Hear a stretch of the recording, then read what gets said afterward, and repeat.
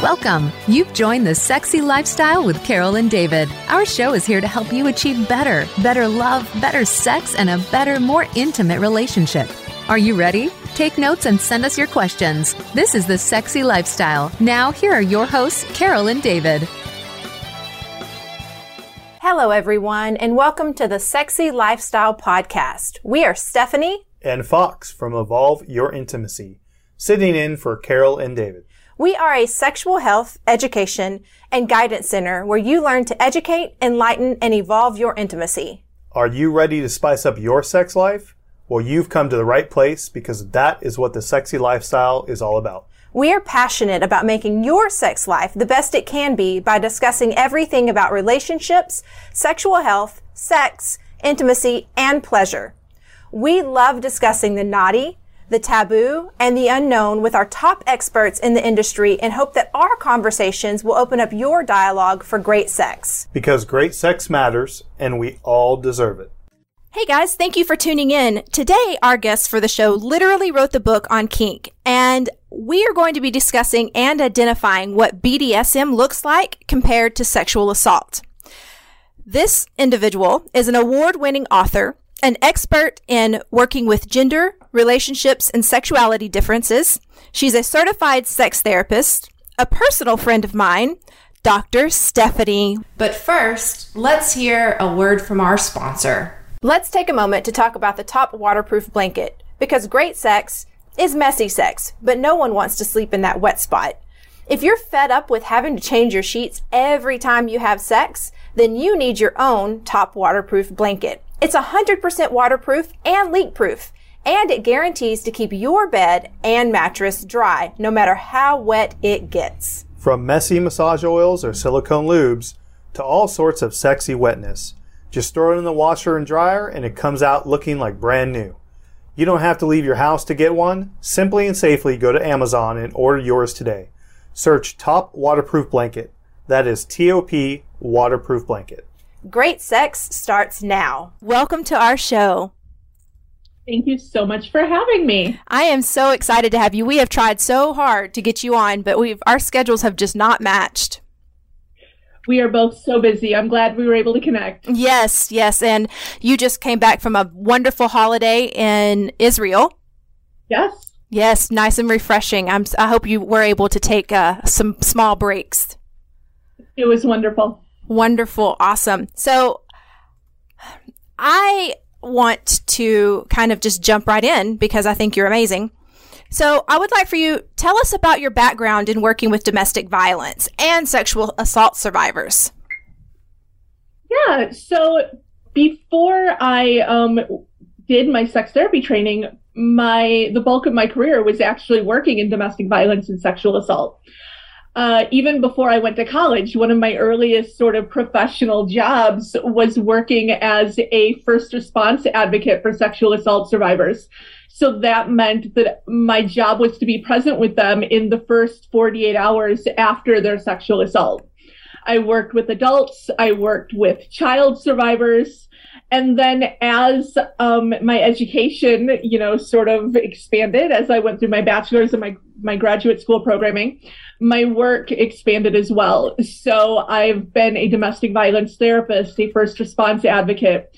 I ran a crisis line and drop-in center in Detroit for high-risk women and girls, which in that area means a lot of commercial sex workers, a lot of human trafficking survivors, a lot of survival sex, and, a lot of domestic violence and sexual assault survivors. So most of how I came actually to being a sex therapist was because I had spent 15 years working with people who had their bodies and sexuality weaponized against them. And it's incredibly powerful and incredibly important work, but I wanted to step away from that side of things and kind of flip the coin and work on the other side of human sexuality to help people have stronger, happier, healthier relationships, with their bodies, with their partners, with themselves. So I left my work as a domestic violence therapist. I did my postgraduate studies in sex therapy at the University of Michigan. And then I started my private practice, and I've been doing exclusively sex therapy ever since. Sex therapy is one of my favorites, if I have to say so myself. It's definitely a much needed practice in our world today. So when you were working with the sexual assault survivors, is there any particular case that you took home? I don't want details, but just that one that you took home and it just hurt your heart and you still carry it today? It's really funny because one of my best friends, actually, she's the one that told me that doing first response advocacy was a job because she was a court advocate. We were both in our early 20s, and she looked at me about 6 months into my work as an advocate. And she said, I really worry about you because, you don't seem to carry this with you. It doesn't seem to bother you. And, I'm not really sure that you're cut out for this kind of work. It doesn't seem to faze you. And I said, thank you. I'll pay attention to that. I'll be mindful. And fast forward another year or two, and I looked at her and I said, I really worry about you. I'm not entirely sure that you're cut out for this work. You don't seem to be able to leave it at the door. You carry these cases with you in a way that really makes me worry for you. And fast forward 20 years from those conversations, and I'm now in private practice, still working with a lot of sexual trauma cases. And she actually left the field and went into nursing. So in some ways, I think the fact that there aren't a lot of cases that I carry with me is a sign of resiliency and an important element of being able to do the work that I did for so long. The one, though, that I can't say I carry with me, but the one that sticks out in my mind was actually a pediatric case. And the reason why it stays with me is because it was a family member was the assailant, and it happened on Easter Sunday. And she was very, very proud of her Easter dress, and we had to take the Easter dress for evidence. And so that piece, less the assault, it wasn't so much the circumstances of the case, but having a conversation with this little girl about something that was so important to her that seems so trivial as a grown-up, right? It's just a piece of clothing. What's the big deal? But she was so proud of her pretty dress, and knowing that we were having to take that away from her was really, really hard. And so of all of the cases that I've done over the years, I still think about having to be the mean grown-up that took this little girl's Easter dress. Oh, man. Yeah, that definitely would be hard, especially since that was something that was important to her and she didn't understand exactly what had been taken from her at that time. So I can tell, well, that was definitely a hard one. So Fox is going to be joining us in just a few minutes. But Fox, he's a savvy instructor. I'm supposed to know all of these acronyms, but it's very hard. It's okay. I'm fixing some on the website. So I used to work for Homeland Security, specifically with human trafficking and drug interdiction, because money is drugs, and drugs means human trafficking, which means anti-terrorism, force protection issues as well. So as soon as I'm done, I'm going to jump in on this because I have roughly about 30-something cases, probably very prevalent and relevant to your field of work, that I would love to discuss with you. Love it. So how did you end up in the kink side of things? So, Stephanie, I know you know because you've been through sex therapy training, but for those who don't know, a part of the process of training to be a sex therapist is going through a process called a SAR, a sexual attitudes reassessment. And it's a very intensive multi-day process where we're exposed to a lot of different sexual content, sexual scenarios, sexual media. And it's really intended to get us to reflect about what we're comfortable with, what makes us uncomfortable, where our biases are, and to do a lot of introspective work. And when I did my SAR, the group that I did it with, we watched videos of a gentleman with a quadriplegic gentleman who was working with a sex worker to have a happy, fulfilling sex life with his disabilities. And everybody thought that was so empowering and so amazing and so creative. And we saw videos of a couple in their 90s and the way that they maintained physical closeness and intimacy, even though they couldn't, have penetrative sex anymore. And everybody thought that was so romantic and beautiful. And they hoped that, their marriages were like that when they were old. And there were all of these really positive reactions. And then we had the 90 minutes-ish on kink that we had out of those 3 or 4 days. And the attitude in the room changed. And the energy shifted, and things got very giggly, and things got very jokey, and people were making comments. And I didn't like that. I mean, my background is in social work. I've always been first and foremost an advocate. Mm-hmm. The idea that a group of people who, ostensibly self-selected into this field because we want to empower people to be safer and happier in their sexuality are having a reaction like that to a group of people who are just doing what every other group we had been seeing were doing, which is being happy and connected to their partners, was really upsetting to me.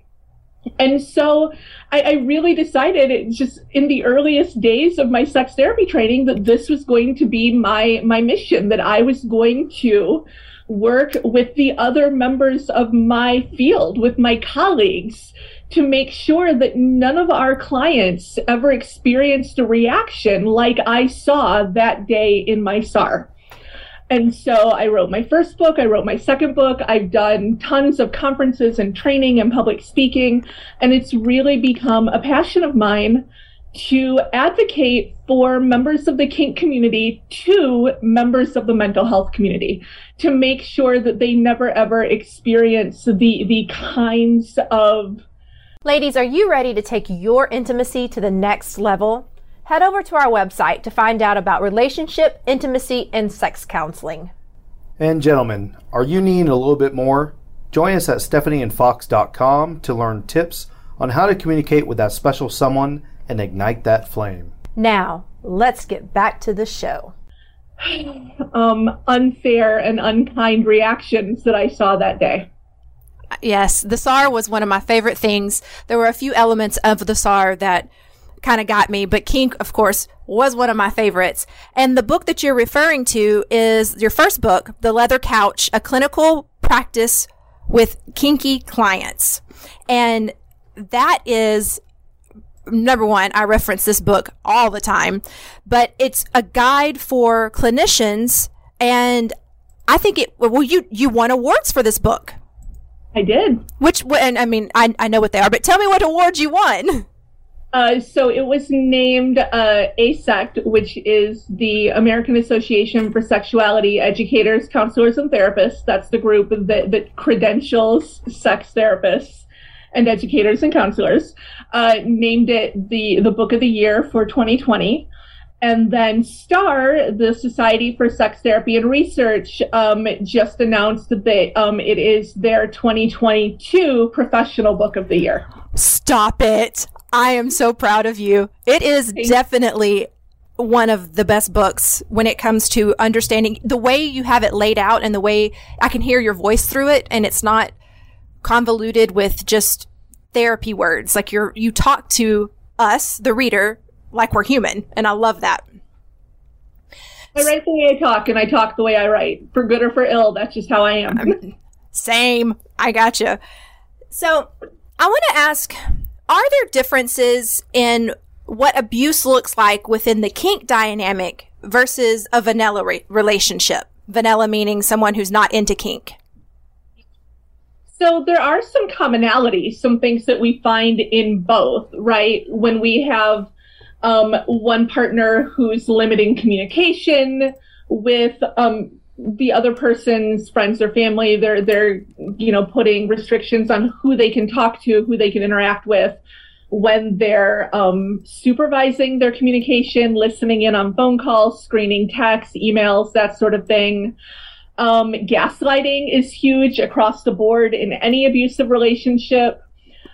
destroying property, threatening to harm children or pets. These are all things that I've seen both in kinky and non-kinky abusive dynamics. But within power exchange relationships, themselves, there are some things that stand out as indicators of abuse, such as denying basic needs. Often I will see an abusive partner withholding food or water or rest from the abused partner, and they use the guise of power play or the guise of punishment. But that's fundamentally unsafe, and food and water are things that should never be used as kinky play or as punishment.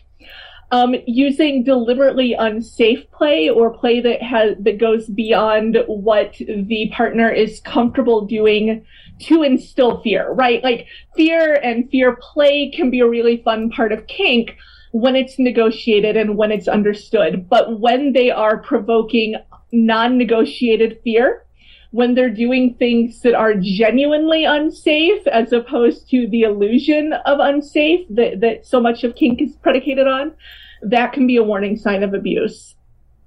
A big one that I have seen a lot when the abuser is actually the more submissive partner, which is something we don't think about a lot. Right. It is blurred boundaries or scene confusion. I had one couple that I worked with where actually the abusive partner was the submissive, and they would show up at their dominant's workplace and want to kneel beside their dominant's desk at work. And it was a very intentional way to threaten outing. It was a very intentional way of controlling that person and threatening that person by putting them in a position where they could lose their job. So there are subtle things that can happen within a power dynamic that are abusive. Failing to get injured or failing to treat injuries that happen, or using power exchange punishments to address non-kink related issues. If I'm whipping somebody because I'm mad at them for issues related to our relationship and not related to a rule violation or a contract agreement, that's a problem. And then a huge one that I see, of course, and this kind of ties into the desk scenario I just mentioned, is threatening to out people. The power that we have in a power exchange relationship to out somebody, to harm their, and unfortunately there is still a lot of kink stigma. So to harm their relationships with their children, their relationships with their families, to put their jobs in jeopardy by outing them as kinky, particularly, again, when it's the more submissive person that's threatening this. Sadists and dominants face a lot of stigma for enjoying what they enjoy. So threatening to out somebody as a dominant or as a sadist can be an incredibly effective way to control their behavior and to get what you want from them. So those are some of the things that are unique within kink and power exchange that can definitely be red flags of abuse. Wow. Yes, that is definitely something to think about. So for a person, let's say they are exploring and they go to an event and there is some light BDSM play, how can an average person tell the difference between that person's being abused or that person is being or receiving what they want? But before you answer that question, Doc, we need to take a quick commercial break. We are Stephanie and Fox from Evolve Your Intimacy, sitting in for Carol and David of The Sexy Lifestyle. We'll be right back. So, if you're looking for the sexiest and most erotic vacation ever, then you simply must book with Topless Travel. From hedonism to in Jamaica and desire in Cancun to all the Bliss Cruise experiences, Topless Travel needs to be your number one choice. Yeah, their trips and events are all about the people and, of course, their sexy fun experiences. Let's just shout out to all those sexy host couples, including Chelsea and Mark, who are there to ensure that you have one hell of a good sexy vacation. Absolutely. And you'll find us on many of the Topless Travel trips, but listen up. The one that we are really looking forward to is their Sexy Silver full takeover at Desire Pearl from October 16th to 23rd, 2022. We're going to be there broadcasting live, and rooms are selling out quickly. So go online and book now. Come and join us for a week. We'd love to meet you. And for more information about this trip or any of their other events, go to thesexylifestyle.com and click on the Topless Travel event link to book the sexiest and most erotic vacation ever.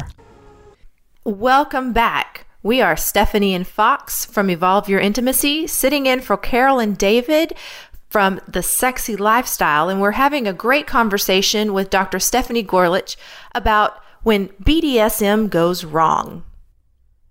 So if we're talking about an event, this is really one of the tricky things that I don't know that our community has really figured out, because there's not an effective way. We have a great system at many events to indicate whether or not somebody wants to be approached. I've seen name tags that are color-coded, or wristbands that are, red, I'm just watching, green, I want to play, all sorts of different systems that indicate sort of that initial contact willingness. But once a scene starts, there aren't a lot of great mechanisms that I've seen to make sure that consent is ongoing and affirmative consent. The community as a whole kind of frowns some people disrupting one another's scenes. Mm-hmm. So even if we see something that looks particularly rough, if we see somebody crying perhaps really hard, or if we see some punching or some kicking happening, there's this certain element of don't yuck their yum, or their kink's not my kink, but their kink's okay. And, we tend to minimize that as, oh, well, they're into rough body play and that's just not my thing. Or that makes me uncomfortable, but who am I to say that that's not okay for them? And so there's not a great mechanism really for us to know when something has gone sideways. One of the things that I'm a big proponent of, and I would like to see more of, is the use of tap lights at events and public spaces. Those are those little plastic lights that you just push and they turn on, push and they turn off. Oh, I love that idea. Personally, I think every public or private event, if you're having public play, the organizers should give out tap lights, because A, they're easily sterilized because they're plastic, but they can be turned on or off with pretty much any body part. And it's a really easy way to signal to the event organizers, the dungeon monitors, that you want to be approached, that you want a scene to be stopped by somebody other than the people involved in the scene. And I think that could be a really easy way to minimize organizer risk and also kind of provide a consent-based way to know when something's gone awry, because right now we really don't have a way to know when something we're watching is no longer consensual. I love the click lights.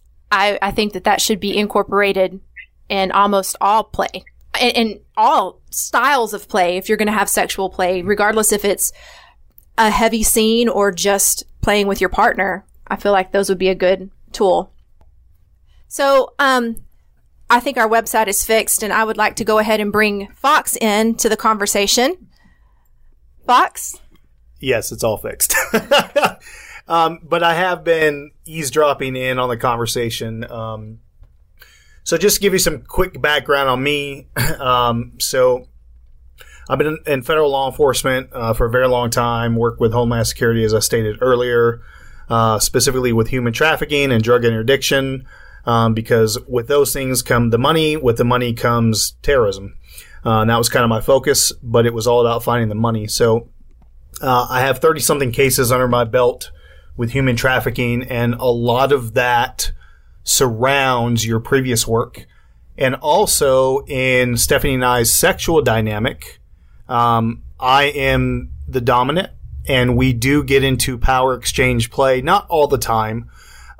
We don't live the sub-dom life whatsoever, but we do get into a lot of power play and sub-dom in the bedroom, but only in the bedroom. And then a little bit also, I was a sexual assault victim intervention specialist, which is now called a SAPper. SAVI no longer exists, to my understanding, and now it's SAPper when I was in the military. So I do have a lot of hands-on experience with a lot of this stuff. And then recently, because of what we do now, I became a board certified relationship, intimacy, and sex education coach. So yeah, it's a little bit about me so you understand when I interject. Going back to what we were talking about with people watching a scene and not knowing if it's actual abuse or if it's part of the scene, I love the click lights. So my next follow-up question is, what are some of the challenges that the kinky survivors experience when they do report their abuse, if they are being abused? As somebody that has sat in numerous police interviews, you asked me earlier, what stories do I carry with me? And it's actually very rarely the survivor, the actual stories of assault. What I carry with me is more often the survivor police interactions. I used to pride myself on my willingness to very politely and very respectfully ask law enforcement to leave, because some of the experiences that my survivors had after their assault made things so much worse. I have had my survivors, more than one, be told, well, if you don't tell us who did this to you, he's going to do it again, and that will be on you. The next girl that gets raped, it's really your fault. I've had people told that if the standard, if you had been in a different place, if you had made different choices, if you had been with somebody else, if you had been more responsible, if you had looked different, this wouldn't have happened, which particularly for our kinky survivors is huge, because the risk assessment model and the way that the kink community kind of makes our risk choices and the way that law enforcement would like people to make their risk choices are very, very different. So often for the kinky survivor, they will feel like by the community standards, they did everything right, when really by law enforcement standards, they've just demonstrated a pattern of irresponsible behavior. So that's a huge barrier. And then another one is just the sexualization of kink in general, and the assumption that kink is meant to be sexual as opposed to relational. I have a colleague who years and years ago was actually in a hospital with a survivor because this person was injured so badly they weren't cleared to leave and go to the forensic nursing site. They had to be seen and treated at the hospital. And the responding officer had taken her statement and was getting ready to leave. And he was about to walk out of the room. He had his hand on the door. And he turned and looked at her and he said, you're really cute. I can totally see why somebody would rape you. Can I get your number? What? You've got to. I know you're not joking, but that is just absolutely ridiculous. I mean, I can't even. And what the survivor is already perceived as sexualized or promiscuous or in some way, when they are not seen as the hyper modest, sober, pure, virginal, perfect victim, it becomes so much easier for those comments to happen. And when you're talking about a kinky survivor, very rarely do they fit that perfect victim profile. So the process of reporting and the scrutiny that they experience when they do choose to report can be as violating and as traumatizing as the assault itself.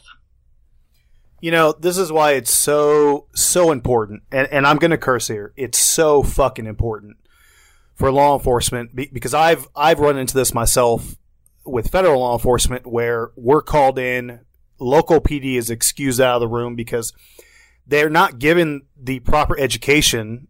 They're not given SAPR training, which for those of you that don't know what that is, it's sexual assault prevention and response. And they're not giving CIS training, which is crisis intervention training, or CIT. And these are all very good trainings on how to properly and with empathy, I don't want to say deal because that's the incorrect word, but respond properly to someone that has been sexually assaulted. And so it doesn't surprise me that you've come across these situations and it angers me and it makes me, frankly, sick, because there needs to be more education, more empathy, and more just human interaction of, hey, okay, I have a job to do, yes, but you're a person, and I'm going to treat you as such.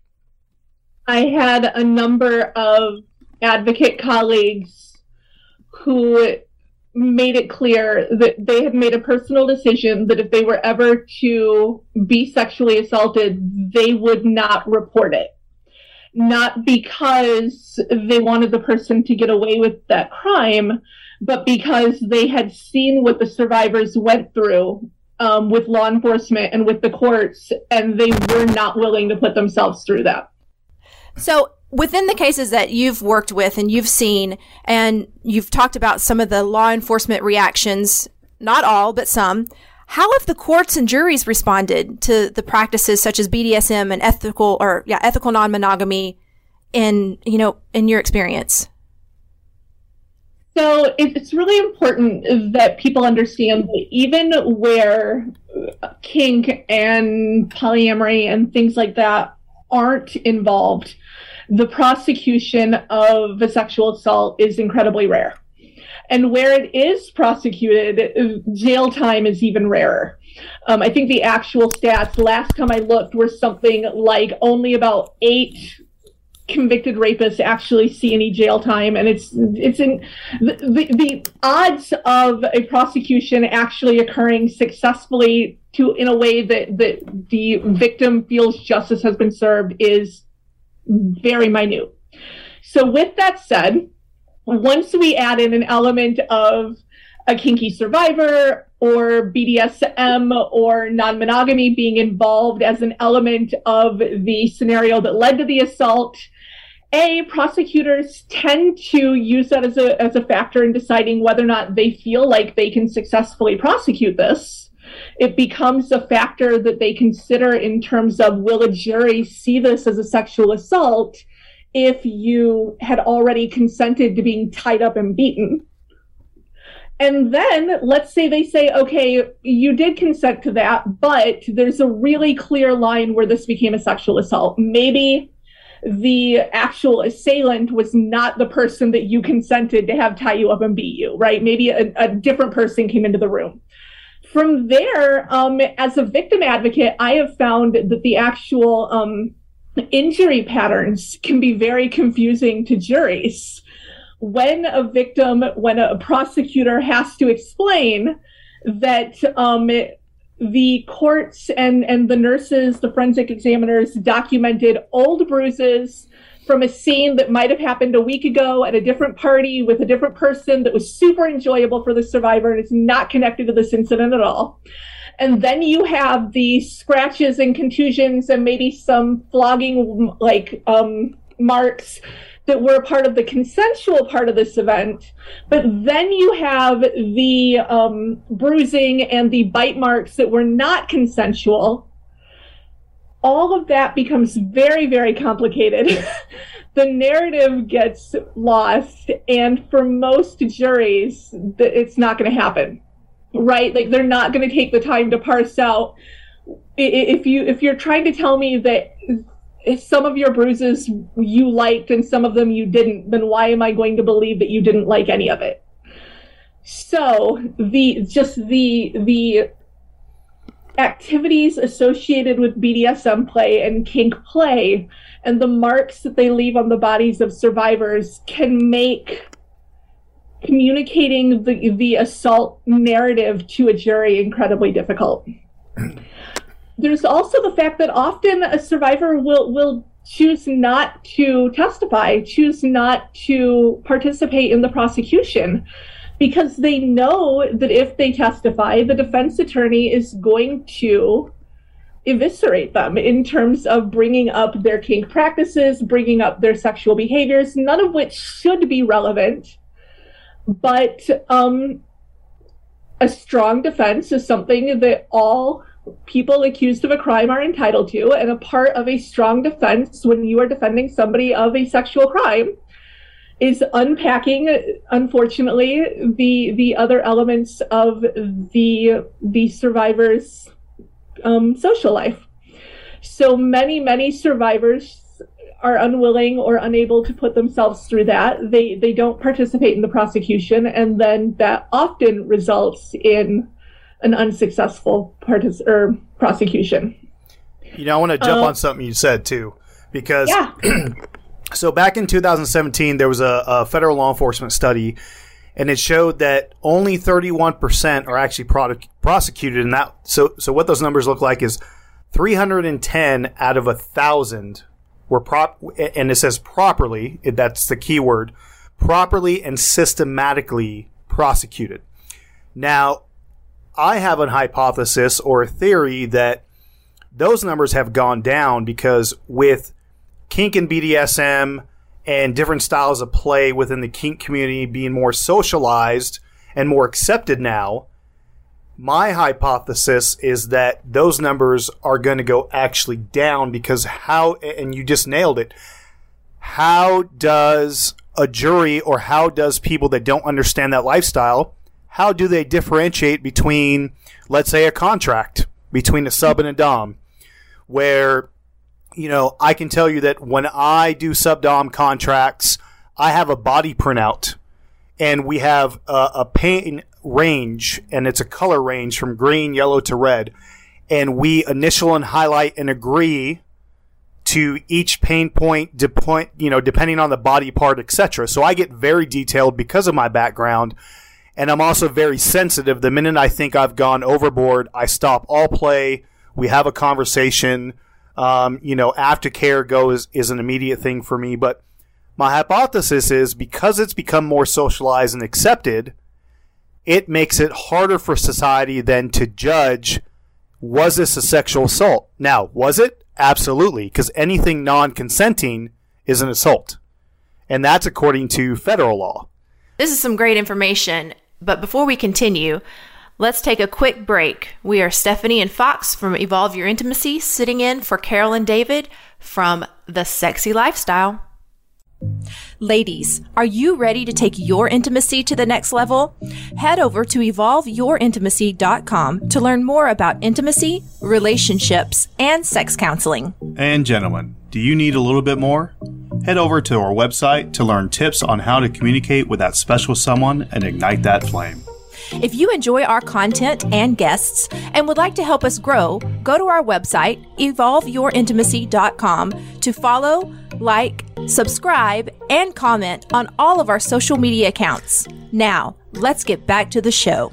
Welcome back. We are Stephanie and Fox from Evolve Your Intimacy, sitting in for Carol and David from The Sexy Lifestyle, talking to Dr. Goerlich about BDSM going wrong. But it's unfortunate that these numbers are so low, and it's more unfortunate, and then again, this is just my hypothesis, that these numbers are going to dwindle because of the social acceptance of this type of play in the first place. And the fact that those 310 are prosecuted does not mean that those 310 ever see a day in jail. Right. The vast majority of them will get probation. So again, if you are legitimately fearful of the person that assaulted you, what incentive is there to agitate further by putting yourself through a trial? It's a system that is unfortunately stacked against the survivor. And then to your point about normalization, one factor that people fail to consider, Charles Moser and his co-author, whose name eludes me at this moment, did a study and published a journal article looking at what happens when somebody's kink identity is brought up in family court. So admittedly, this is not criminal, but when somebody's kink identity is brought up in court, what happens? And they found that regardless of context, regardless of whether there was any allegation of abuse or of impropriety, if the person's kink practice, kink identity was mentioned at all, that always to 100% had a negative impact on their custody arrangement with their children. They lost visitation time, they lost custody, it always impacted the decision making of the court. So most sexual assault survivors are women, not all, but a majority. If you have somebody who's parenting, who is a sexual assault survivor, who is worried about her kink lifestyle, her non-monogamous lifestyle, any element of this coming out in court as a part of her testimony as a sexual assault survivor.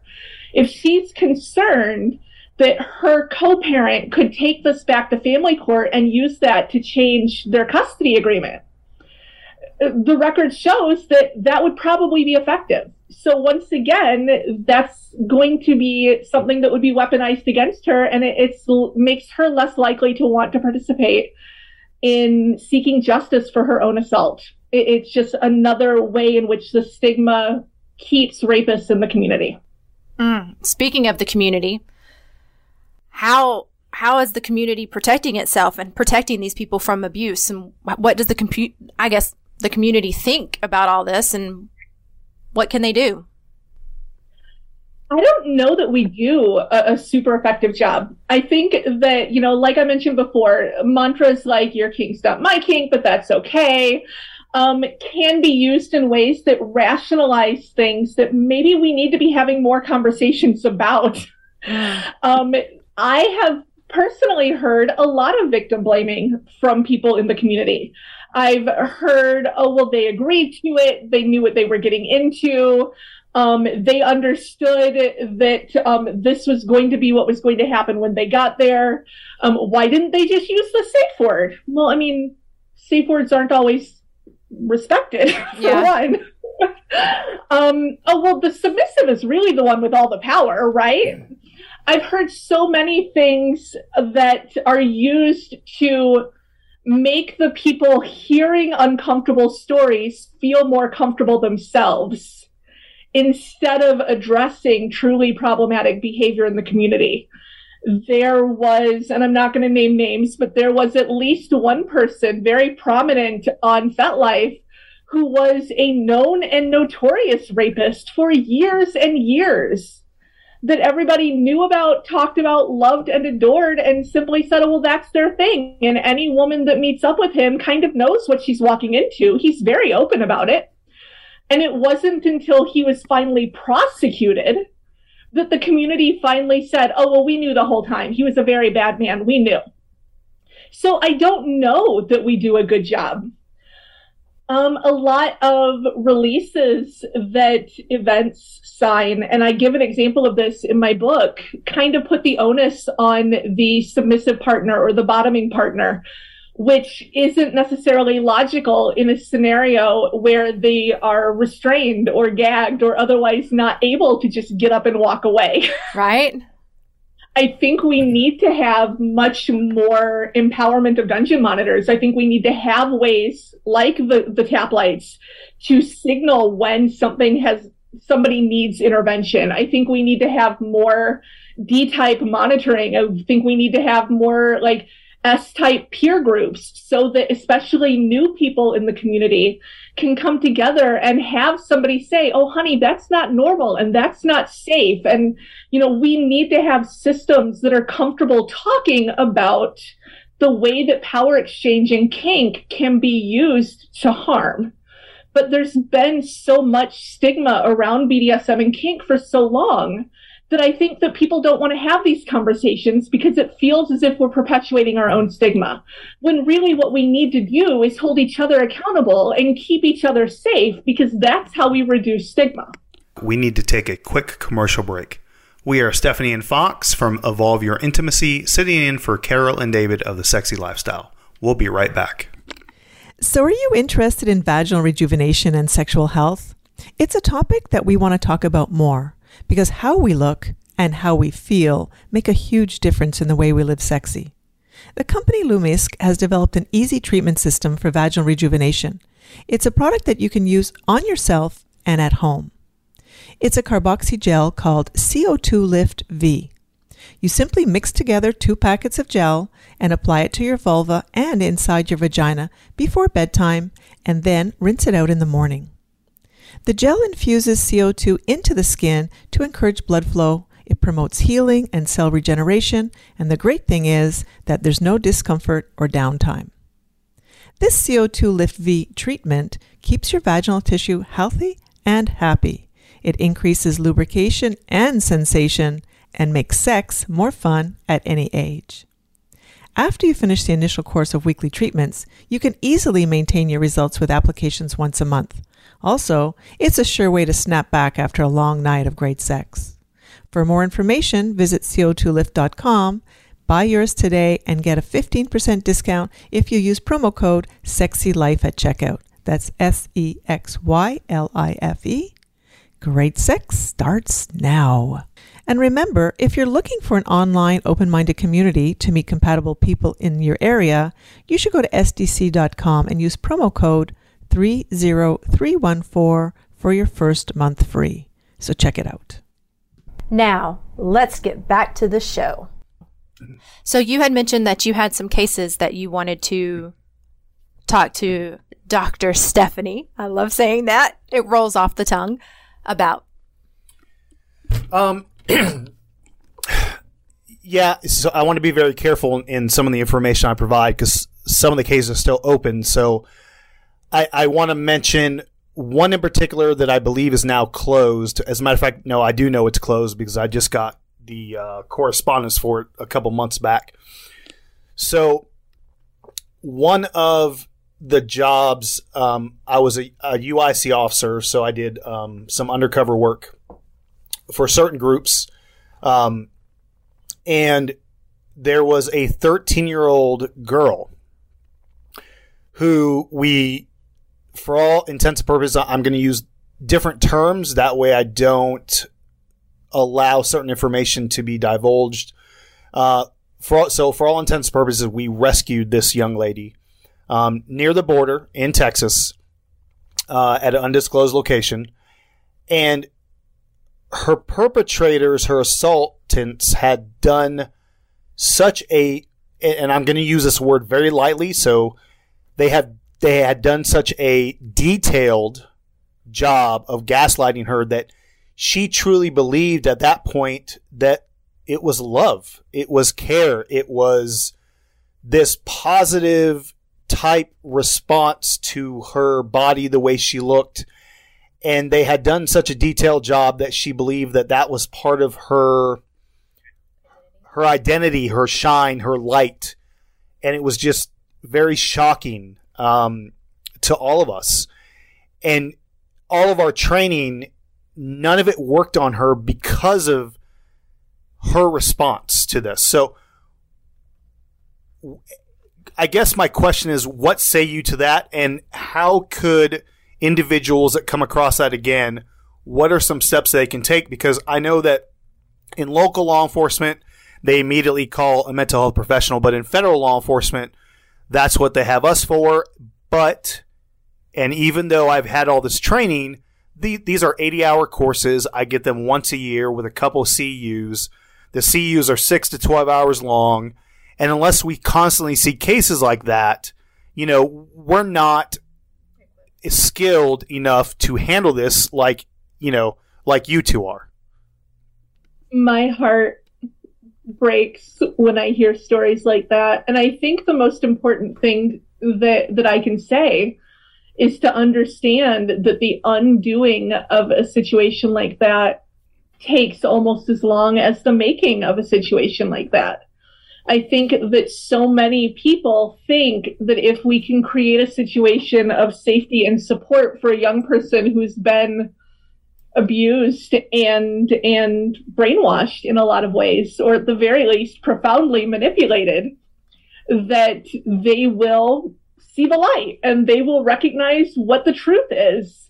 And that's not the case. Even somebody who has been profoundly abused often loves their abuser. And the longer that was their reality, the longer or the harder it's going to be to teach them an alternate worldview. So it can be, and I've done this work with young people, it can be incredibly disheartening to meet all of the needs that we think that should be met. You're no longer being forced into sex work. You have all the food that you need. You have adequate clothing, you have supportive people around you, you have opportunities for education, you have toys and entertainment, like everything you could possibly want as a young person you have now. So why do you want to go back to that? And we're not going to understand it. We just have to meet them where they are, work with the reality that they're bringing to us, and give them a lot of time, because it's going to take a lot of time for them to unlearn what they've spent years and years learning. There is no easy fix. That is so true. There is no easy fix. I want to flip this just for a minute. How can sexual assault survivors use kink to heal? So there is some research being done on the therapeutic benefits of kink. Some of it I support, some of it I struggle with. And I don't think we're at a point where we can say that kink itself is an evidence-based practice. We're not there yet. But I think that for some people, particularly people who are already kind of kink identified, the people who were already sort of innately kinky, find kink very healthy and very healing. I think that for many trauma survivors, it can work a lot like exposure therapy, where it lets them gradually, safely, and in a very self-controlled way expose themselves to things that they find fearful or triggering, and to do that at a pace that they feel is safe and comfortable. I think that it lets them take back a sense of control and autonomy over their bodies and their decision-making process that can be really helpful and cathartic. And I've been thinking and reading a lot recently around sort of non-sexual trauma, things like racial trauma, and ways in which aspects of our identities have been weaponized against us, and how role play and BDSM and kink are being used by marginalized communities to kind of reclaim those aspects of their identities and to recontextualize those hurtful moments in the non-kink world, and to let them reclaim that part of themselves that might have been marginalized or fetishized in other ways. So I think that for kinky people, kink can be very healing. I don't prescribe kink to people that aren't already interested in it. You know, when I have people that are very happily vanilla, I don't tell them to tie each other up necessarily. But for people that say this is a part of who I am and this is a part of what I enjoy, then I absolutely weave that into our treatment processes and the ways in which we move towards their goals. Absolutely. I know, and I'm very forward about my sexual abuse, but I know that being able to role play has allowed me to take back some of my power and allowed me to really understand who I am. I have higher self-confidence. I mean, it was very powerful for me to be able to use some kinky elements to help me heal and become more sexual in a positive way. So. Yeah, absolutely. I think that this can be very, very impactful work. I think that the key is that it has to be self-directed. It has to be something that comes from the person, that then the clinician and the partner kind of expand and latch onto and help support in their exploration. I don't know that any outsider can say, if you do this, you will find it healing. But when it comes organically from the individual, it can be amazing. Yes, it can be. What are some of your best practices and your best suggestions for someone who, for our listeners that are listening to this and they're thinking, okay, well, I might want to try to be a little kinky and try something beginner level. What are some of the beginner level things that you often talk about with people and get them to try first? Usually I start with asking what they are most interested in. BDSM is not just one thing. So we talk about the differences between exchanging control, so limiting movement, limiting speech, right? Or exchanging authority, giving up decision-making authority, or asking somebody to let you be the one that makes decisions for them. or sensation. I want to experience really intense sensation. And so I help them really refine what are they most curious about. And then from there, we explore what can exist within that realm. So if somebody's really curious about giving up control, we might talk about wrapping up really tightly in bed sheets so that they feel kind of mummified and restrained, but also very swaddled, which can feel neurologically very safe and comforting while also giving you that sort of kinky element of restraint and lack of mobility. If somebody is curious about sensation play, I usually encourage them to start with things like ice, because ice, everybody has it, but it's something that you can actually vary sensation with. If you hold ice in one spot for a long time, it starts to feel like a burn. But if you move it around lightly, it's more of a tickle. So there are things that you can do that aren't intimidating, that don't require a lot of elaborate sort of planning, that can give you opportunities to explore elements of what you're curious about and then expand outward from there. I love that. I like also talking to clients about the sex wax. Do not pick up a candle and just pour it on your partner. Please purchase the ones that are made for this. But experimenting with the sex wax candles, people, not hot wax, and allowing them and seeing what they think about that and adding that to their sensation play along with the ice too. So as we're talking, to shed some light on some further stuff, I had to pull up a federal study real quick because I forgot the numbers and I don't like to misrepresent numbers. So are you familiar with RAIN, the organization? Yes. Okay. So RAIN right now, they have a new a federal liaison. And up in Capitol Hill, as of this year, there was a new bill that was introduced for the Project Safe Childhood Modernization Act. And what that is it's, if it is passed, which I 100% hope it's passed, it's going to require every federal agent within certain realms of sexual assault and human trafficking to become SAPR, to do the CEUs, but also it's going to emanate 20 federal prosecutors to go through the same training. So that's a very positive thing to see. And also, they're trying to introduce the Child Rescue Act, which is going to create the U.S. Commission on Child in Imminent Danger Department. That one hasn't reached the Hill yet, but it is in a bill that is going to be introduced next year.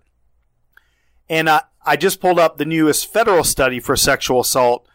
And so that number, that 310 that we talked about earlier, only 25 of those 310 are actually prosecuted and put in federal prison.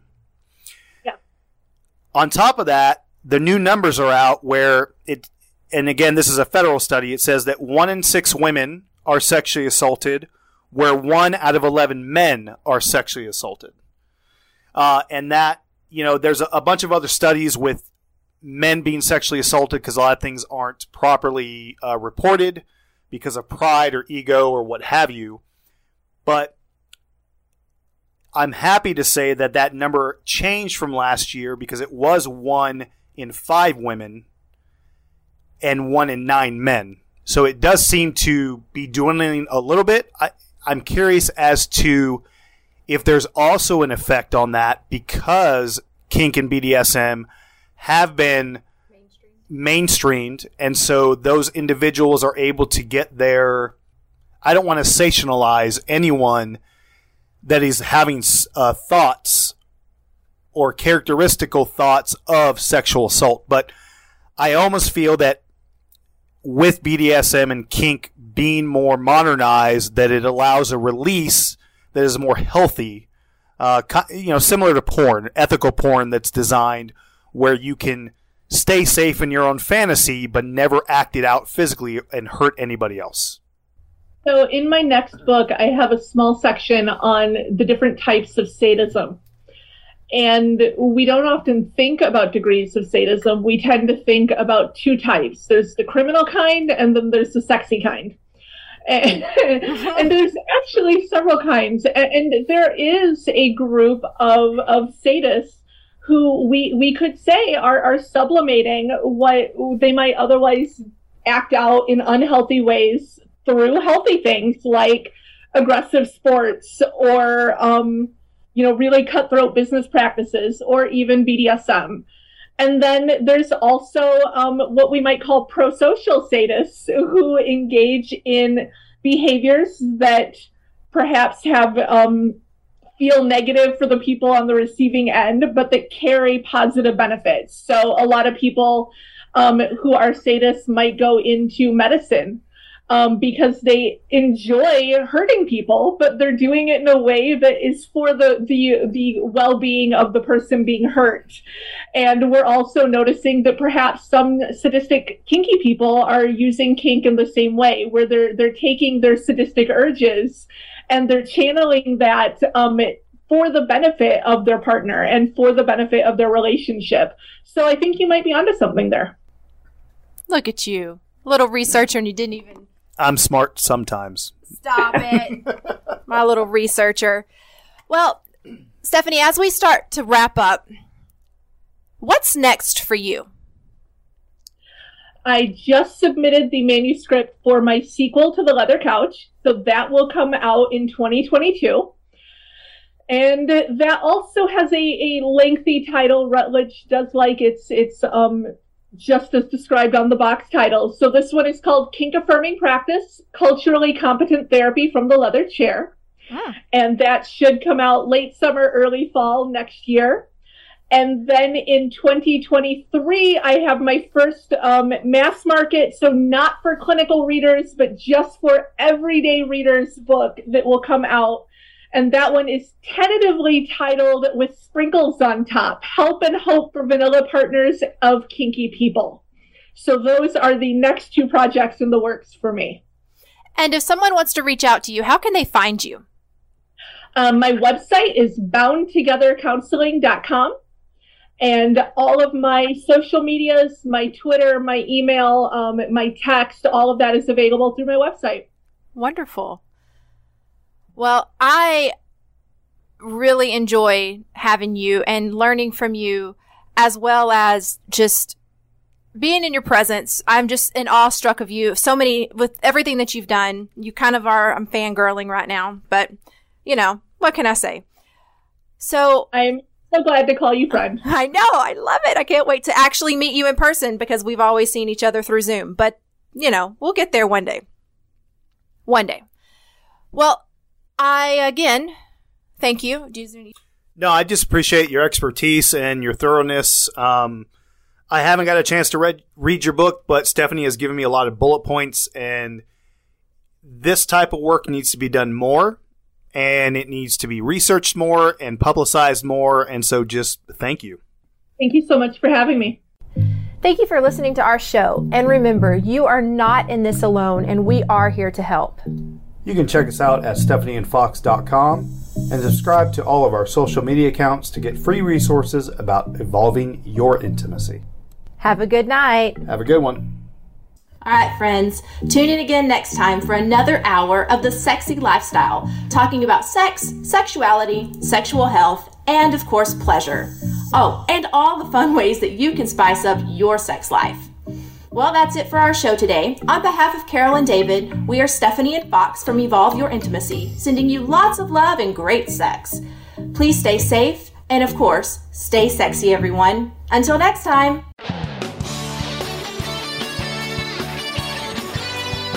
Thank you for joining Carol and David for this week's edition of The Sexy Lifestyle. We've got another one lined up next Friday at 3 p.m. Pacific Time, 6 p.m. Eastern Time on the Voice America Variety Channel.